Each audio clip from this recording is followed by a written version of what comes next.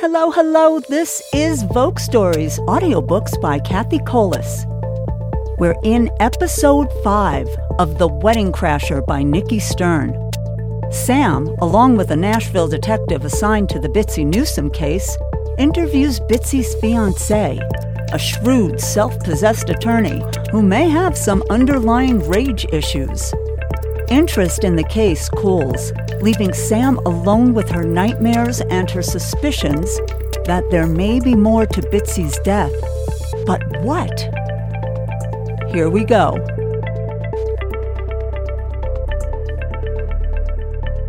We appreciate your time, Mr. Talcott, Eddie Gould began.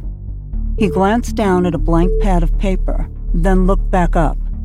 His dark eyes radiated sincerity. Mark. May I call you Mark?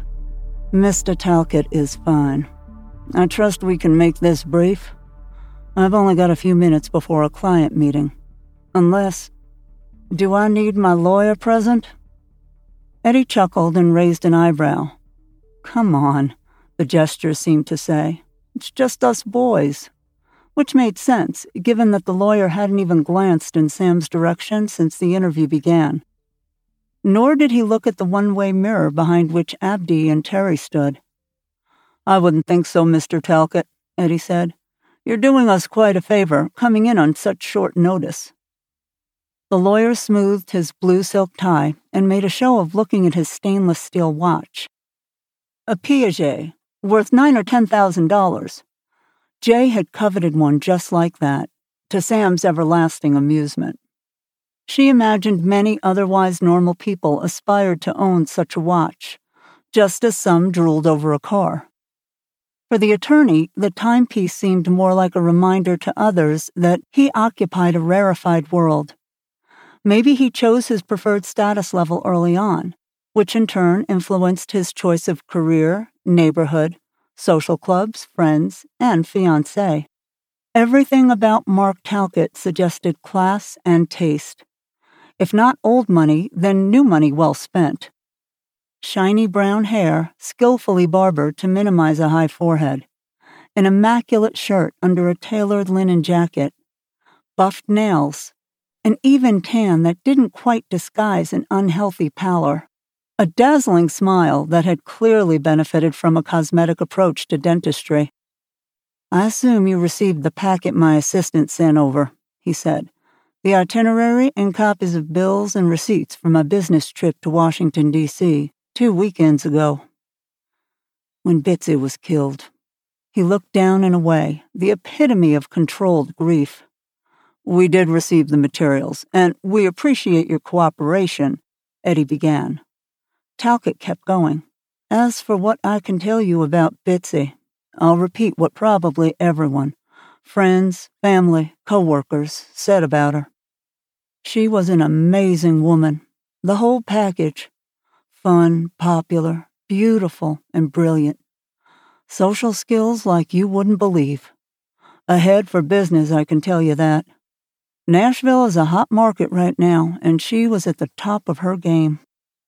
He sounded as if he were ticking items off her resume. How did she feel about leaving all that behind? Sam asked. Talcott startled. You're the Pickett County Sheriff, aren't you? Tate. Where's your partner, the FBI agent? He looked faintly disapproving, as if he deserved to be questioned by federal, not local authorities. Or men, not women. He's elsewhere at the moment. Let's get back to my question. Was Bitsy looking forward to leaving Nashville? What do you mean? Well, someone who's popular and well-established in her field might want to stay where she had some leverage. Bitsy was my fiancée, Sheriff. She was also an ambitious woman, as I am an ambitious man. Fortunately, our goals aligned. Washington would have been the best possible move for both of us. She'd even lined up a job with a respected high-end real estate firm. I wonder how much Lincoln Charles had to do with that.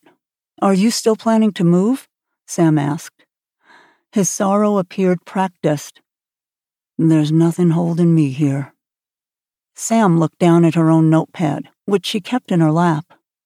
It was blank, but Talcott didn't know that. So you both had offers. Very helpful for a bright young couple. What kind of corporate law do you practice, Mr. Talcott? I don't see what any of this has to do with Bitsy's murder. He looked at Eddie, who shrugged as if to say, I have no idea where this is going. Ms. Newsom dealt primarily with commercial properties and development, I believe. You practice corporate law. I'm looking to see whether your professional interests may have overlapped. Corporate law typically encompasses a range of legal activities on behalf of business clients, Sheriff. Our role is to counsel those clients, to negotiate, draft, or review contracts or other agreements, and to advise on governance and operations. Sam smiled. I'm familiar with the outlines of your profession. Perhaps I should have been more direct. Did you counsel or advise any clients who might also have been working with Ms. Newsom? Talcott stared at her. She looked into eyes so dark they could have been all pupil. Once again, she was reminded of a predator fish or a bird of prey, like a peregrine. She saw no life, just a flick, as if someone lit a match and quickly extinguished it. Then his face rearranged itself into a sneering sort of smile, as if he found her question adorable and foolish, something a child would ask. What an interesting train of thought. You're wondering if either of us made work-related enemies, which suggests you aren't absolutely certain she was murdered by the serial killer. Doesn't have to be either or, Mr. Talcott, Eddie said. The wedding crasher may have settled down in the region a couple of years back, taken a job, made friends, become an upstanding citizen, maybe even married. I hope you're not implying that one of our friends is a serial killer detective. I find the idea both ludicrous and offensive. I don't know everything about Bitsy's clients. The notion that one of them was moonlighting as a murderer seems far-fetched. You'd have to talk with her superior or her colleagues. And no, Bitsy and I did not share clients. Did she know Lincoln Charles? Obviously she did, Sheriff. He was at her memorial service. I knew him first, as I'm sure you learned. Talcott shifted his attention to Eddie. Is this going to take much longer? I really need to leave. You'll have to ask Sheriff Tate. She's the lead investigator on your fiancé's case. I'm working as a liaison. Oh, well, Talcott said with a wave of his hand. Investigate away. Thank you, Mr. Talcott, Sam said. I'll move things along. Would you consider Congressman Charles a friend of yours? More a mentor. He gave me an internship, then a job. I loved Washington, I don't mind admitting. I wanted to stay. Unfortunately, I had family obligations that brought me back to the area. And when did you meet Ms. Newsom? About 3 years ago. In Nashville. But you were born in Salina. Sam looked down at the gibberish she'd scribbled in her notebook. It's not a secret, Sheriff, and I'm not ashamed of my roots. Oh, I'm not suggesting you are. You were able to work in Nashville while you fulfilled your family obligations? No, I got a job locally in the DAG's office, so I could be closer to home. My mother took a long time to die. Sam ignored the trace of bitterness. While you were with the DAG, you prosecuted, among other suspects, a man accused of stalking a local woman named Claire Hooper. Common knowledge, Sheriff. Surely you figured that out back when you and the old sheriff were trying to solve the poor woman's murder. We looked at the stalker, naturally. Your name didn't come up. Now it has. Over and over again. It's awfully coincidental that the same man who helped protect one victim was another victim's fiancé. One thing is not remotely like the other, Sheriff. Except you didn't just work to find justice for Claire Hooper. You also dated her. At the edge of her sightline, Sam saw Eddie's eyes widen. She kept her focus on Talcott. We bonded during the trial. We went out for a few months once the verdict came in, you may note. What's wrong with that? Since we were adults, both single at the time, I'd say no harm, no foul. Who broke it off? Another hot flash in those opaque eyes. Another smile. I don't know when you last dated, Sheriff Tate, but it doesn't work that way nowadays. One of us got busy or occupied elsewhere. Interest faded. Those things happen. Very modern of you. You seem to have an issue with rejection in high school, though. Bit of a stalker yourself, weren't you? The veneer cracked, just a little. If you're referring to an isolated incident from 15 years ago, based on a juvenile miscommunication and long since resolved, you are clearly off the mark, Sheriff. I can only hope the special agent has a better track record when it comes to homicide investigations. Although, Talcott looked directly into the one-way mirror. Agent Sloan seems to have come up short on the wedding crasher cases. He put his arms on the table and leaned over far enough that Eddie rose an inch out of his chair. Let me give you a piece of legal advice, Sheriff Tate. Stay away from me and my family and my friends. Your inquiries and insinuations verge on harassment. I have some experience with shoddy treatment by overeager law officers with aspirations beyond their abilities. I'd be more than happy to slap your sorry, he hesitated, excuse for a police department with a lawsuit that could bankrupt the county. Is that a threat, Mr. Talcott? It's counsel, absent my usual fee. You're welcome. Now, if you'll excuse me. He rose, brushed off an invisible piece of lint, and picked up a soft leather briefcase worth about a month of Sam's salary. She kept her eyes on him as he exited. I think you ticked him off, Sheriff, Eddie observed. No, he came in hot, Detective. Not grief, though. Something else. I wonder what.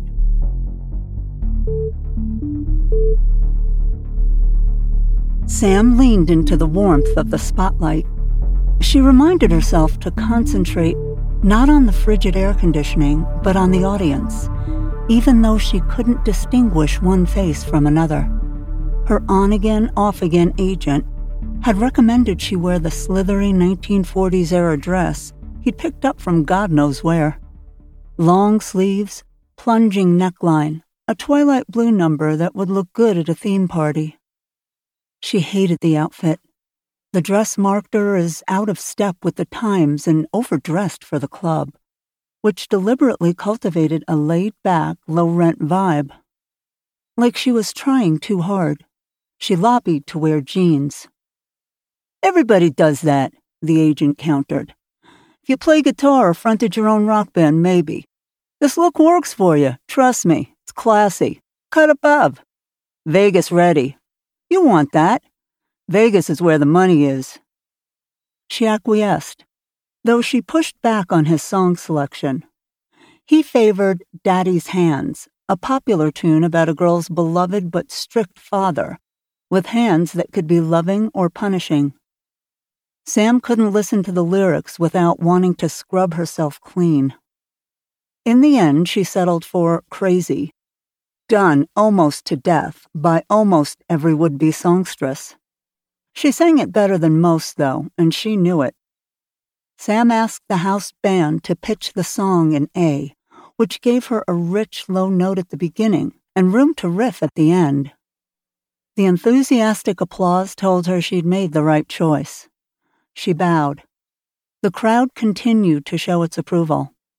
The affable, if slightly sleazy host materialized at her side. "What do you think, ladies and gentlemen?" he asked. "Isn't she something?" He held on to her arm as she tried to exit. "Hang on, honey. No need to run off just yet. We're going to take questions from the audience." "We are?" Sam asked. She waited for the house lights to go up. Instead, the place got darker. She stood alone inside a small ring of light like a circus animal. Or a suspect. "Why haven't you made any progress?" someone called out. "What's holding you back?" another asked. She assumed they were referencing her slow-to-start singing career. Rude, but she could come up with some sort of answer, couldn't she?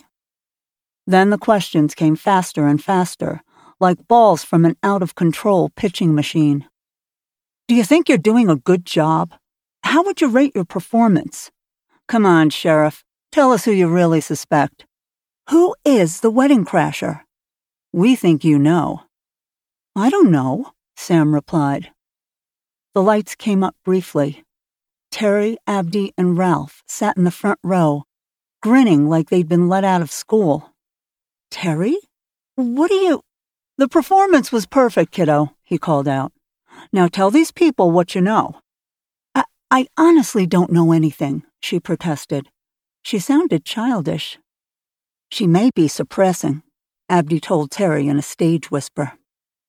She knows. A figure rose in the back, tall and imposing. Her father. Blood trickled from a round hole in his forehead. He looked disappointed in her. You need to tell them what you know, he commanded. I raised you better than this. Daddy, I don't know. Shit, she yelled because she'd smacked her head on the desk and it hurt. She blinked, took in the familiar surroundings of her office. How long had she been out? Long enough to have another dream in which she was again a victim. Of what exactly? A failed career move? The wedding crasher? The past? A nagging memory? Her own incompetence? Sam pushed upright and glanced at her watch. Midnight on a muggy evening in early June. Technically spring, but tell that to the humidity. She rubbed her head where she hit it. That'll leave a mark, she thought. Just one more thing for the reporters to ask about. Just before Memorial Day, the FBI had announced it was diverting resources. Bureaucrats speak for, we need to return our people to their field offices. We'll work on the case in between our other cases. Meanwhile, your friendly cops will work the local leads. The press conferences became less frequent. The media representation smaller. The news cycle moved on, and so did the attention span of most citizens. One way or another, they decided, whoever killed Bitsy Newsome was done for the season. Maybe gone for good. Meanwhile, they were going to enjoy the summer. Terry left with assurances he would keep in touch. She sensed he wanted to stay, and not just because work required it. She slapped aside those notions, told herself too much distance, physical and emotional, existed between them to try to light that spark again. Not with another person in the picture. She Googled the reporter, of course. The flame, the squeeze, the woman with whom Terry had become involved. Professional curiosity, she persuaded herself. She learned Mercedes Rodriguez was a powerhouse. Attractive, accomplished, going places. Brunette, maybe 30. Not much older than the wedding crasher victims. Don't go there. Terry's absence meant Sam had more time on her hands. To think. To worry. To dream. But not, apparently, to get a good night's sleep. She patted a folder on her desk. Eddie Gould and his people had found it in a safe in Bitsy Newsome's apartment. It's a proposal for a multi-use development on Dale Hollow Lake, he told her. Right on the shoreline. Not one of her colleagues has a clue as to what it's about. Dale Hollow Lake, with its plentiful stock and unspoiled waters, was considered one of the preeminent fishing spots in the country. The federal government had owned the land for years. The area included a major flood control reservoir and the National Fish Hatchery, all protected and controlled by the Army Corps of Engineers and presumably off-limits to any development. Why would she broker a deal that can't happen? Sam asked, although she realized she knew the answer. Money cleared away most obstacles, whether in Tennessee or D.C. She searched for a connection to Mark Talcott and found none. The proposal was not a legal document, just an outline of ideas, some of them grandiose, some imaginative, all of them guaranteed to change the area and make a few people very wealthy in the process, if the project moved forward. Maybe Talcott wasn't leaving his fingerprints, but his move to Washington once again raised a red flag. On a hunch, Sam searched for a connection between Lincoln Charles and Dale Hollow Lake. Other than mentions in a few speeches, she found nothing. "Why kill Bitsy Newsom?" Terry asked when they spoke by phone the next day. "What kind of power or influence does the facilitator have on a project that isn't likely to happen?" Maybe she betrayed a confidence, exposed a secret negotiation, got too greedy, pushed too hard. People get angry when they're deceived. You're saying her death was an ordinary homicide staged to look like the work of a serial killer? That's not what I'm saying. What is it then? Sam reminded herself to take slow, calming breaths. Not for the first time, she wished she hadn't given up cigarettes. Look at the particulars, Terry. Take the stockings or the blue garter. Certain details weren't made public. Who would know about those?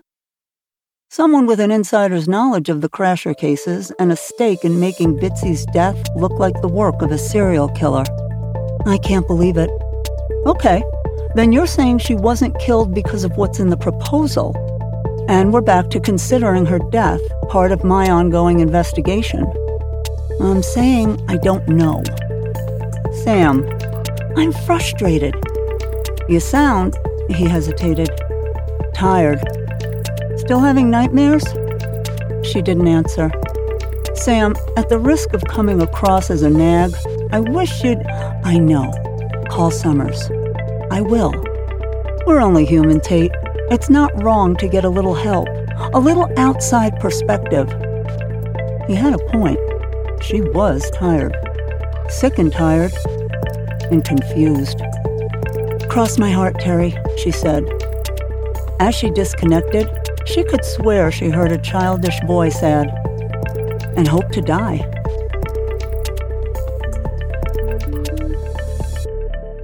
You've been listening to The Wedding Crasher by Nikki Stern. As we continue, spring moves into summer with Sam no closer to solving the murder of Bitsy Newsom. However, a visit to her therapist reveals some truths about herself, while a friendly game of poker presents Sam with a suspect. Don't forget, on Wednesday, we have Episode 5 of Anne of Green Gables by Lucy Maud Montgomery. Mrs. Rachel Lynde arrives at Green Gables, and after describing her illness to Marilla in detail, she brings up Anne. And even before seeing her, Mrs. Lynde doesn't approve, reminding Marilla that she has no idea how to raise a child. Marilla calls Anne in to meet Mrs. Lynde. Mrs. Lynde tells her that the Cuthberts couldn't have chosen her for her looks. How rude! She calls her skinny and homely, points out her freckles and compares her hair color to Carrot's. Well, she is in for a big surprise when Anne lays into her. Thanks so much for listening. If you like my podcast, please give me a like or leave me a review or subscribe. Thanks again. I'll see you on Wednesday.